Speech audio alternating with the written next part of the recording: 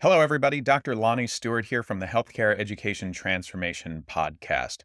Are you a physical therapy student about to start studying for the National Physical Therapy Examination? Or maybe you're a professor, a program director, or clinical instructor who teaches DPT students preparing for the NPTE? Either way, we would recommend checking out our sponsor, NPTE Final Frontier, and the community they've built around preparing for and succeeding on the NPTE. That exam and the preparation that goes along with it can be long, tedious, difficult, and stress-inducing, but it doesn't have to be. NPTE Final Frontier has the tactics and resources to help address all of the usual barriers. They even have scholarships to help with NPTE study courses, FSBPT registration fees, and even research opportunities. And if that's not enough, they're even donating to the very first annual HET Podcast Scholarship to be awarded at the end of every year. Go to npteff.com for all of the details and use code HET for 10% off all purchases. Links to both the NPTE Final Frontier and their scholarship options are available in the show notes. And now, let's get ready to learn. Welcome back, healthcare enthusiasts, to another enlightening episode of the Healthcare Education Transformation Podcast. I'm your host today, Dr. Megan Teets, or as my students more affectionately call me because they are too scared to say my last name, Dr. T. Here to guide you through the fascinating world of healthcare education. Today, we're exploring how group learning activities can pump up student engagement and foster a healthy learning environment. So I love group learning activities for a few reasons, and not just for the days I can't listen to myself talk anymore. So what happens when you mix a bunch of eager students, a sprinkle of collaboration, and a dash of creativity? Well, aside from a little organized chaos and maybe a few spilled energy drinks, you get a recipe for enhanced learning.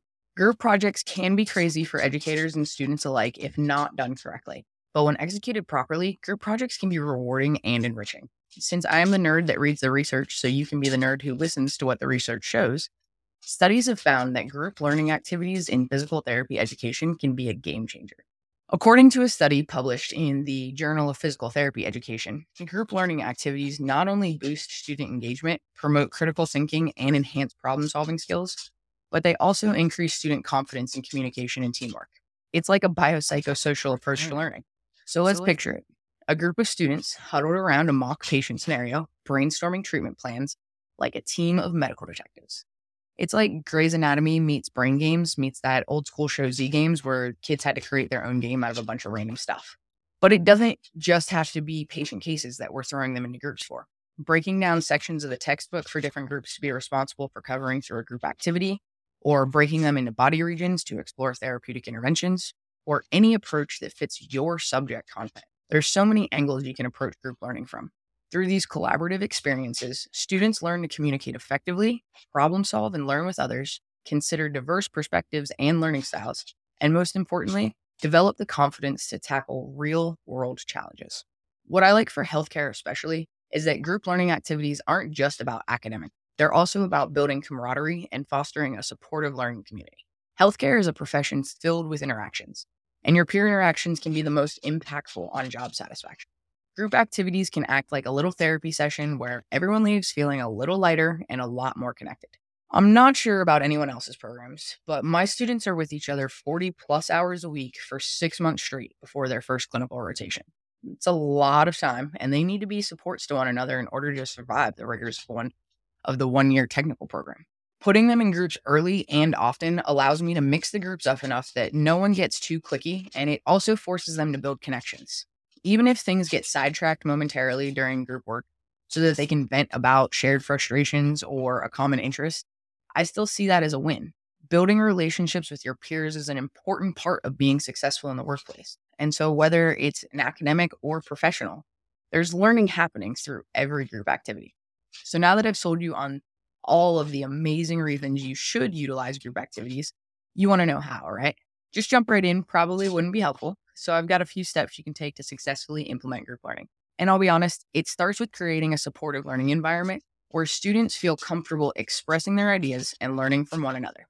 They're not going to explore new things with each other if they're too scared of being wrong. You have to make your classroom a space where it's okay to be wrong on the journey to being right. Trapeze artists don't start flying around without a safety harness until they've fallen and been caught enough times to know all of the ways to not do it.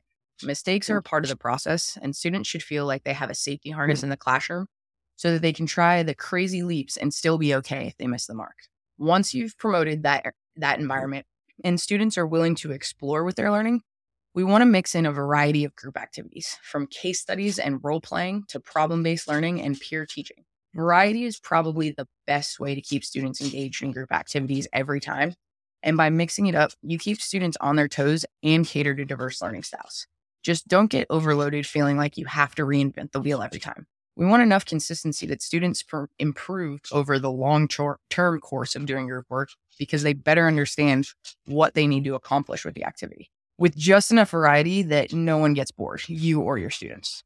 And finally, don't forget to debrief. Reflection is the key component that transforms a mere activity into a meaningful learning experience. We want to bring students back together as a whole and discuss it as a class.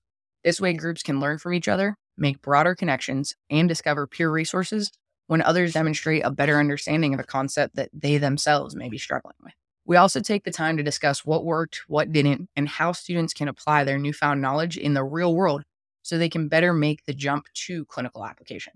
I also get a whole picture assessment of how well the students understood the intended objectives that helps me determine if I'll need to revisit the content in a different way, or if students have successfully grasped things enough that we can move on to the next step. That's all I've got for you for this episode of the Healthcare Education Transformation Podcast. Before you hit the button to skip on to our next episode, make sure you check out the HET podcast on all of the social medias. Go find my Fun Fact Friday video on the ideal group size for learning on TikTok, Facebook, and YouTube, and subscribe to the podcast so you never miss an episode of our friendly words of wisdom or fun-filled discussions. Until next time, this is Dr. Megan Tietz reminding you to keep learning, keep growing, and keep it nerdy. Hello, everybody. Dr. F. Scott Field here, and we don't do this nearly enough. I wanted to thank you as an audience for being here, for listening to the shows.